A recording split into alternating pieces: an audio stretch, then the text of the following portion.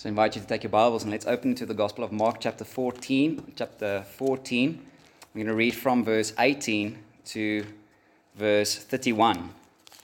And even as we read it, I will say it again in the sermon, but notice the Markan sandwich, that where Jesus begins by predicting the failure of the disciples, in the middle, or the failure of Judas, in the middle is the Passover, and then at the end, another prediction of failure. So it's failure, and right in the middle is Jesus' Passover, which is great news for us who fail Jesus often and God often. But let's read together, just hear now God's words as we read it.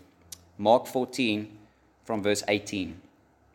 And as they were reclining at table and eating, Jesus said, "Truly I say to you, one of you will betray me, one who is eating with me." And they began to be sorrowful and to say to one another, one after the other, "Is it I?" He said to them, "It is one of the 12, one who is dipping bread into the dish with me. For the Son of Man goes as it is written of him, but woe to that man by whom the Son of Man is betrayed. It would have been better for that man if he had not been born."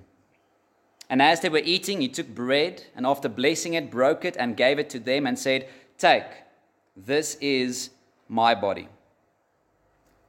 And he took a cup, and when he had given thanks, he gave it to them, and they all drank of it. And he said to them, "This is my blood of the covenant, which is poured out for many. Truly I say to you, I will not drink again of the fruit of the vine until that day when I drink it new in the kingdom of God." And when they had sung a hymn, they went out to the Mount of Olives. And Jesus said to them, "You will all fall away, for it is written, I will strike the shepherd, and the sheep will be scattered. But after I am raised up, I will go before you to Galilee." Peter said to him, "Even though they all fall away, I will not." Jesus said to him, "Truly I tell you, this very night, before the rooster crows twice, you will deny me 3 times. But he said emphatically, "If I must die with you, I will not deny you." And they all said the same. Let's pray together. Father, we thank you that Jesus, you have paid it all, that our sins are washed away by your blood. And thank you, Lord, that you did not do that for us when we were good. But as your word says, even in spite of our sin and our evil, you have loved us. You have given yourself for us. Lord, I pray that you will draw our eyes to Christ. Help us to see him and to see his grace afresh this afternoon. And let your kindness and your mercy and your grace lead us to repentance. We pray in Jesus' name. Amen. So, beloved, we're in the place in the Gospel of Mark where Jesus is instituting one of the 2 ordinances of the church, right? The first one is baptism. And in baptism, it's where the one believer becomes part of the many. It's the one believer becoming part of the many, the church. And the Lord's Supper, it's the opposite. In the Lord's Supper, it's the many becoming one. The many, as we break the bread and eat together and drink together, we remember our unity and that Christ has died for us and that we belong to him and belong to one another. What's interesting is Mark doesn't focus so much on the theology of the Lord's Supper, but rather he puts the emphasis on for whom the Lord's Supper was for the unworthy, for the failing, for the cowardly disciples. Remember that this is that sandwich that I've spoke about. The beginning and the end is both the same. We see Jesus predicting the failure, ultimate failure of Judas, and then again the failure of all of his disciples. And that just reminds us that Jesus is God. He knows the future. He knows future events. He can prophesy perfectly what will happen, including all of the sins of his people, which is very interesting if you think about it. Jesus knows your every sin before you will die, and he still died for you, and he still loved you. So yes, right in the middle we see what? The Lord's Supper, right in the middle of the sandwich. And the supper is given to every disciple, everyone, even those who in a very short moment will deny him 3 times. So the main point of this narrative by Mark is simple, and I quote from one commentator. He says, "It is not for the worthy for whom Jesus lays down his life, but precisely for the unworthy, even cowardly and unfaithful followers." So, beloved, as we even walk through this text, let's receive this afternoon afresh the unfailing love of Christ for your ever-failing love for him.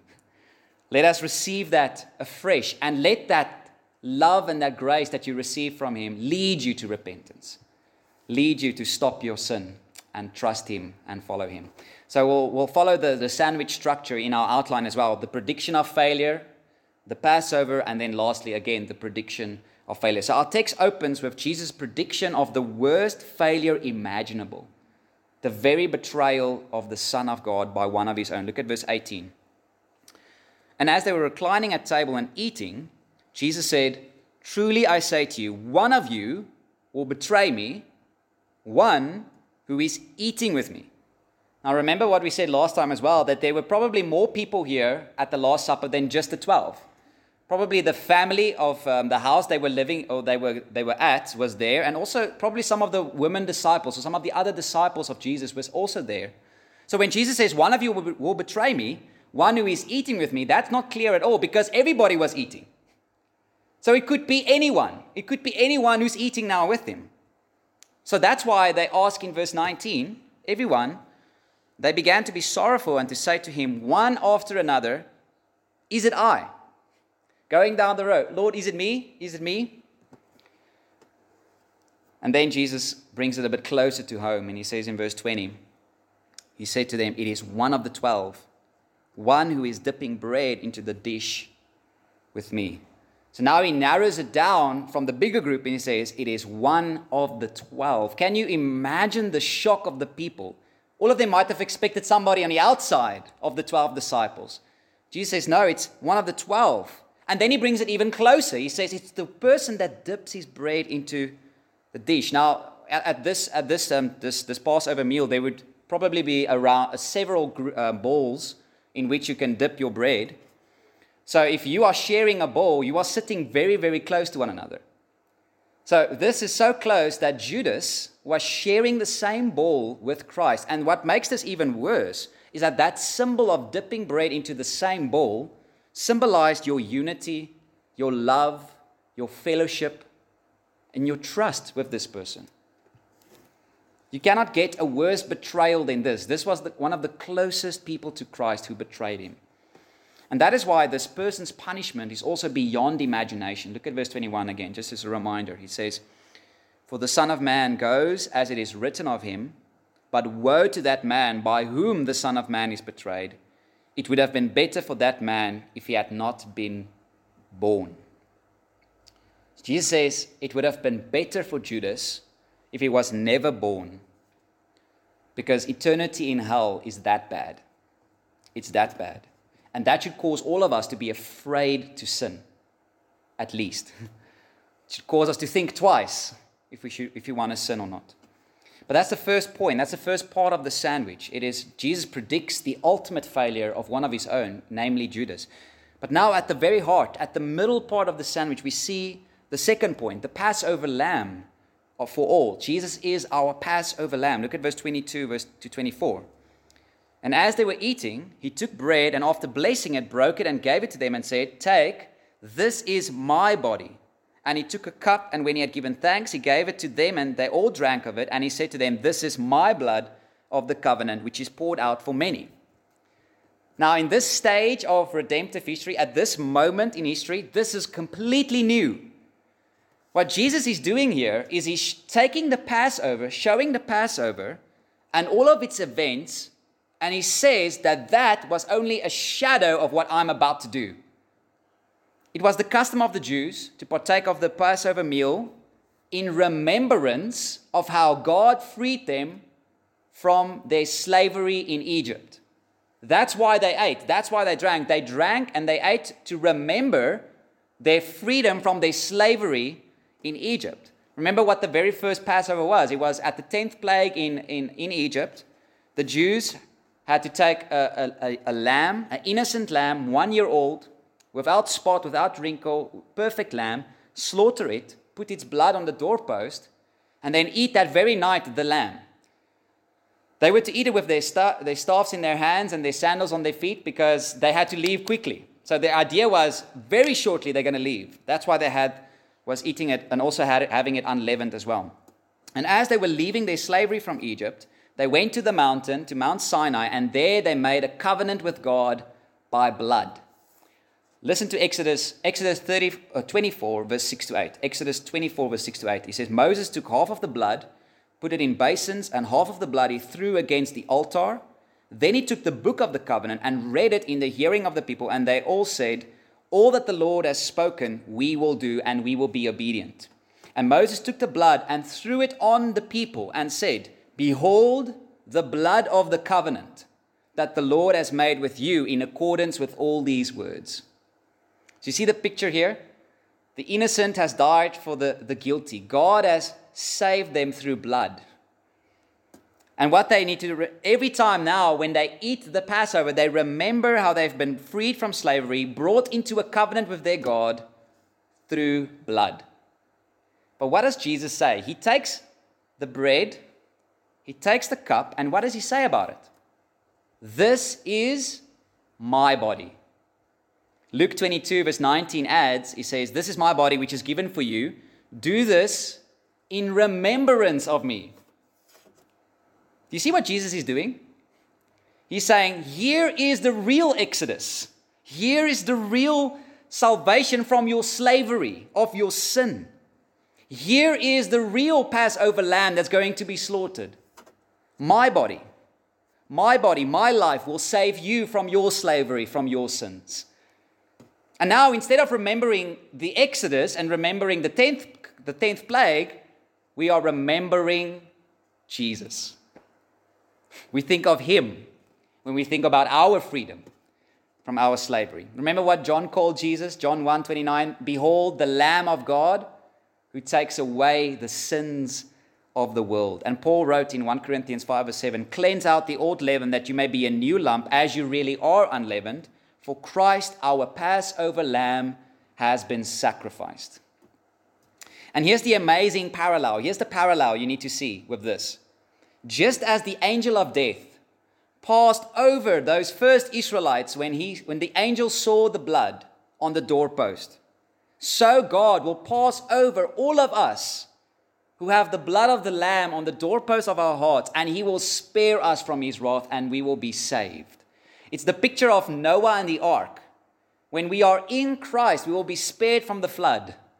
In the same way, if you are in Christ, he's your Passover lamb. The blood cleanses you, and you will be spared, passed over God's wrath. There is really no condemnation for those who are in Christ Jesus. So that is what Jesus is doing. This is what the Passover means. Now let me make quickly two important clarifications about this topic of the Passover, because there is a lot of misconception about Jesus' blood, him as our Passover lamb, and I know this will be important for us. The first clarification is that this does not mean that since we are united to Christ, that his blood covers us and covers all our sins, that nothing bad will happen to you because you are under his blood.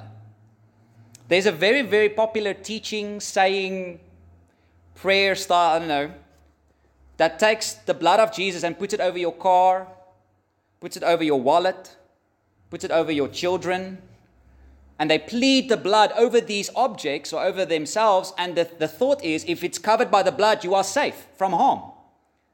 Almost like Christian Shangoma, right? If you just put the right words and you put the blood over, then it's safe.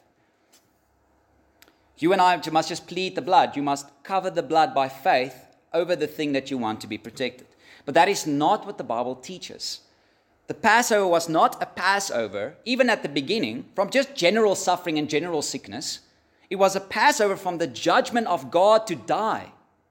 That was what the Passover was for. And similarly now, the Passover with Jesus, he didn't come to save us from every sickness, every disease, every suffering in this life, although he will do that when he comes back.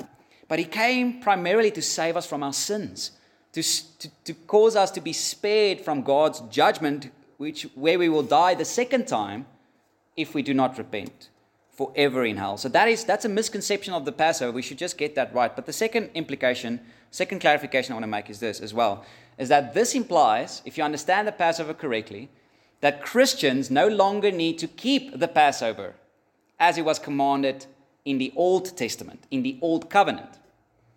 Because the Passover is the Lord's Supper is the fulfillment of the Passover. So every time we gather as a church, every time we have communion, we eat the bread and drink the wine, we are celebrating the true Passover. Because we are remembering Him, we're remembering Christ. Not just a shadow type or a shadow version of the Passover. Now, I say that because there's also a very popular teaching today called the Hebrew Roots movement.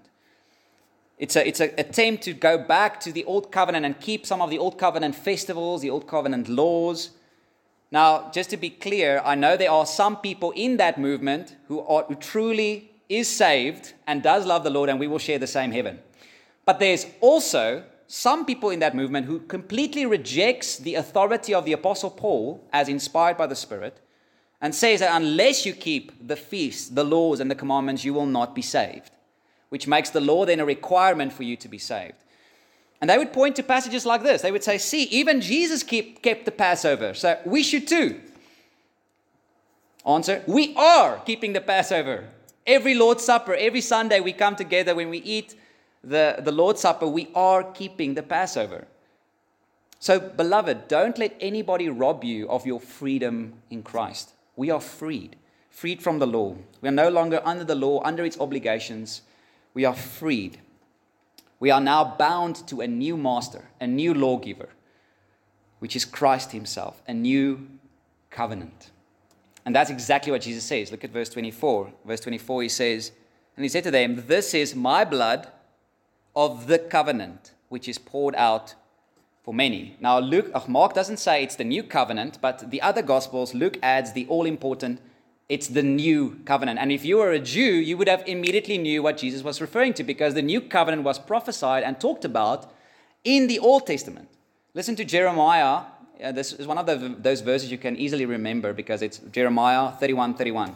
So just double the number. 31:31. Jeremiah says, behold, the days are coming, declares the Lord, when I will make a new covenant with the house of Israel and the house of Judah, not like the covenant that I made with their fathers on the day when I took them by the hand to bring them out of the land of Egypt. My covenant that they broke, though I was their husband, declares the Lord. For this is the covenant I will make with the house of Israel after those days, declares the Lord. I will put my law within them, and I will write it on their hearts, and I will be their God, and they shall be my people. And no longer shall each one teach his neighbor and each his brother, saying, know the Lord, for they shall all know me, from the least of them to the greatest, declares the Lord. For I will forgive their iniquity, and I will remember their sin no more. You see, in the Old Covenant, the law was outside of us, but now in the New Covenant, the law is written inside of us. And what's the summary of the law and the prophets? Love. Love for God, love for people, and you keep every law. Just do that.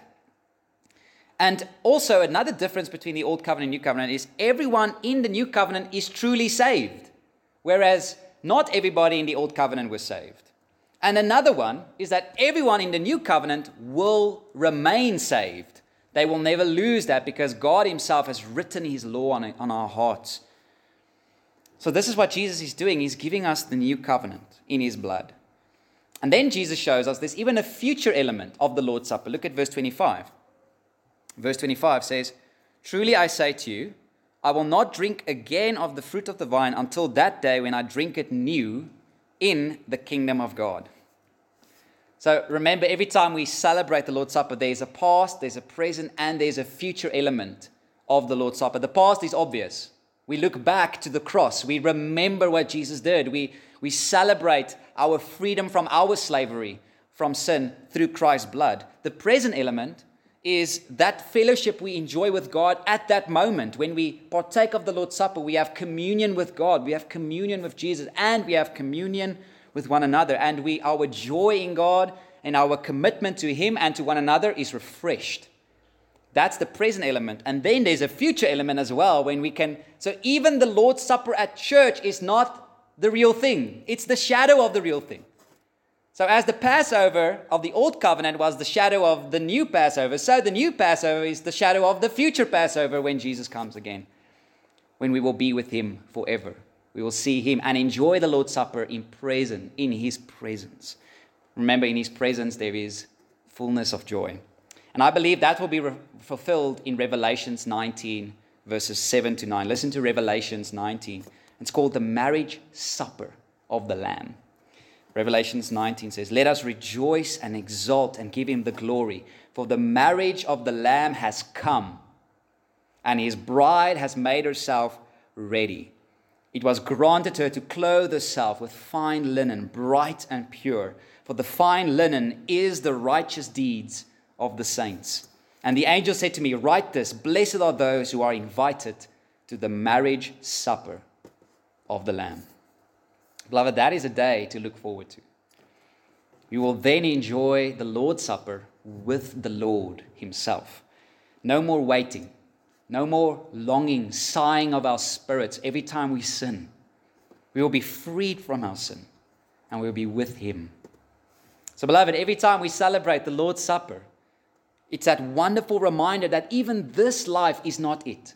Even this experience we have is just a shadow of that experience when we will be with him. This life is not the end. This life is short. Even our partaking of the Lord's Supper is just but a shadow of that true one. And here's the key statement. What Mark wants us to see is verse 23. Notice carefully who partook of the Lord's Supper in verse 23. He took a cup. When he had given thanks, he gave it to them, and they all drank of it. They all drank. Every one of them. And that leads us to our third point. The prediction of failure again. But this time Jesus says, all of those who drank, all of them will fall away. Notice what he says in verse 27. Jesus said to them, you will all fall away, for it is written, I will strike the shepherd and the sheep will be scattered. Now here Jesus is quoting Zechariah. And again, the emphasis is on God's sovereignty. The cross, it's God who strikes the shepherd. It wasn't man who was the ultimate deciding factor to kill Jesus. Ultimately, it was God himself who killed Jesus, who sacrificed him on the cross because he loved us. And Jesus went willingly. He laid down his life for us as well. And that striking of the shepherd will cause the sheep to be scattered. But what I love about Jesus is even in these moments when he knows they will fail him, he even shepherds them. Because he says to them what they must do after they have failed. Notice what he says in verse 28. He says, but after I am raised up, I will go before you to Galilee. He says, go to Galilee, I'll be there. He reminds them that he will be raised. Their failing is not final. He will meet them again. It's beautiful that where he began his relationship with them, he called his disciples at Galilee, is where he will meet his disciples again at Galilee to restore them to himself. Where they began, that's where they ended. But as usual, Peter is a bit too self-confident. Look at what he says. I find it very funny, to be honest, what he says in verse 29. He says, Peter said to him, even though they all fall away, I will not. So notice what he says. He's pointing fingers to all the other disciples. And he says, I can understand why they will fall away, because obviously they're not me. But I, Lord, I will never do that. I am Peter. I am the rock. Not Dwayne Johnson, right? No, I am Peter. I will never fall away. But Jesus quickly humbles him. Look at what he says in verse 30. Jesus said to him, truly I say to you, this very night, before the rooster crows twice, you will deny me 3 times. Jesus says, I'll give you a few hours. Let's see how you do. A few hours. And then you will fall away. Even worse than that, you won't just fall away. You will deny me 3 times. That shows that this was not just a lapse of faith. This was an intentional thing of Peter that he did. And remember what Jesus said, his frightful warnings about those who deny him. Remember what he said? Matthew 10 verse 33, he says, whoever denies me before men, I will also deny before my Father who is in heaven. And in Mark 8 verse 38, he says, for whoever is ashamed of me and of my words in this adulterous and sinful generation, Of him will the Son of Man also be ashamed when he comes in the glory of his Father with the holy angels. Even Paul wrote in 2 Timothy 2:12, if we deny him, he will deny us. So that's a consistent theme in the Bible. Do you see how serious it is to deny Christ, to deny him? This is what Peter would do in just a few hours from now. And no surprise, since all the disciples still didn't understand why Jesus came or what he's about to do, they echoed Peter's words in verse 31. Look at verse 31. He said emphatically, if I must die with you, I will not deny you. And they all said the same. The irony of these words is that it's usually when we think we are strong that we are at our weakest. It's usually when we are self-reliant, trusting in our own ability to be holy or to stand in courage, that we fail the worst. And the opposite as well. It's often when we realize that we are weak and unable and we rely on Christ and the indwelling Holy Spirit that we stand up and that we obey. Remember that verse 1 Corinthians 10:12. It says, therefore let anyone who thinks that he stands take heed lest he fall. So, do you see what the Holy Spirit is telling us here through Mark? It is not your strength. It is not your resolve to follow Jesus till the end. It's not your worthiness and your love for him which makes Jesus loves you. No, the truth is that we all fail like this. All of us have a denial story to tell of how we have failed or cowered away in fear instead of in boldness. Sometimes we break even our own ideal. We would say, I will never do that, and then we do the very thing that we've condemned in others. But, listen to me, this is the good news. Jesus didn't die for the worthy. He didn't die for those who think they are healthy. He didn't wait for you to stand up for him before he extended his love to you. Jesus came for the sick.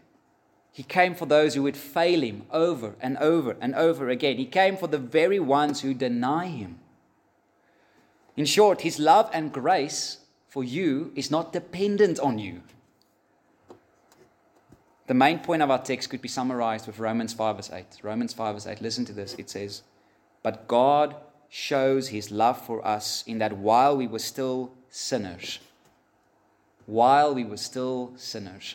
Christ died for us. So, beloved, let me close with two applications. I think there are two ways we can apply this text to us. First, be humble over your own ability to stand. Be humble over your own ability to stand. Jesus said, without him, we can do how much? Nothing.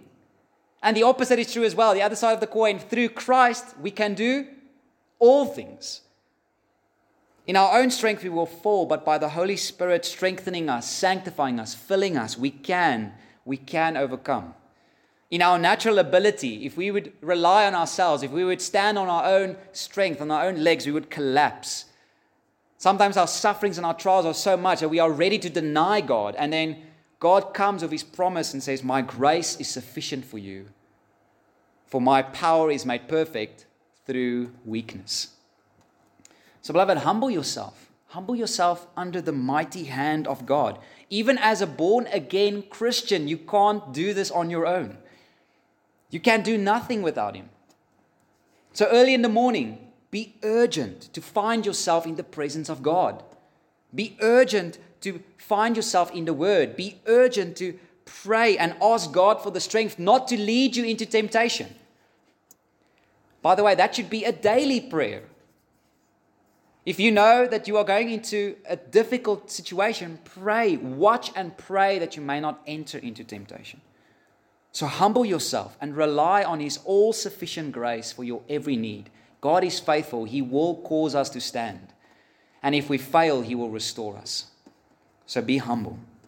Secondly, and most importantly, second application of this text is your identity as a person, as a Christian, is not mainly defined by your failure, but by Christ's love for you. Your identity is not mainly defined by your failure, but by Christ's love for you. If I were to ask you this question, what is the most common way the Bible speaks of Christians in the Bible? What would be your answer? Sinner, wicked, failure. Is that what you would say? All of them are wrong. The Bible, the most frequent way the Bible speaks of Christians is saint, beloved, adopted, accepted in Christ, righteous, chosen. Because who you are is no longer defined by your failures, by what Christ has did for you. Who you are is now defined by Christ's love despite your failures. That's who you are now. Is that the way you see yourself?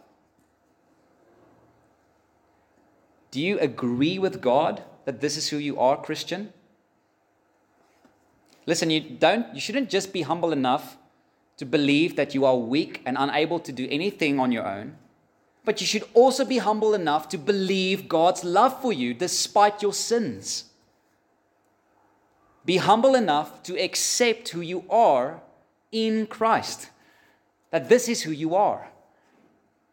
Believe that His grace can and will cover all your sins. Believe that God is not disgusted with you anymore because of your sins, because He has placed it on Christ. He has forsaken Christ. He will never forsake you. Believe and rest that Jesus gave His body, His blood, for us while we were evil, while we were still sinners. And let that truth set you free from your guilt. Let that truth set you free from your own condemnation. Remember that just as Jesus knew every sin of His disciples, of Peter, of how he will curse himself, we will look at that as well in just a few weeks, how he cursed himself to deny Jesus. Jesus knew that, and yet He loved him, yet He chose him, and yet He died for him. And in the same way, beloved, Jesus knows all your sins and everyone that you will still do. And yet He did not change His mind, and He still loved you. So beloved, come as you are. Come this afternoon. Come as you are and stop looking to yourself. The more you would look inside, the more you will find your sin. So look to Christ. Look to Him. If you repent, if you put your trust in Christ, He will receive you, forgive you, and cleanse you, and make you a saint forever. One of His own people. Amen. Let's pray together.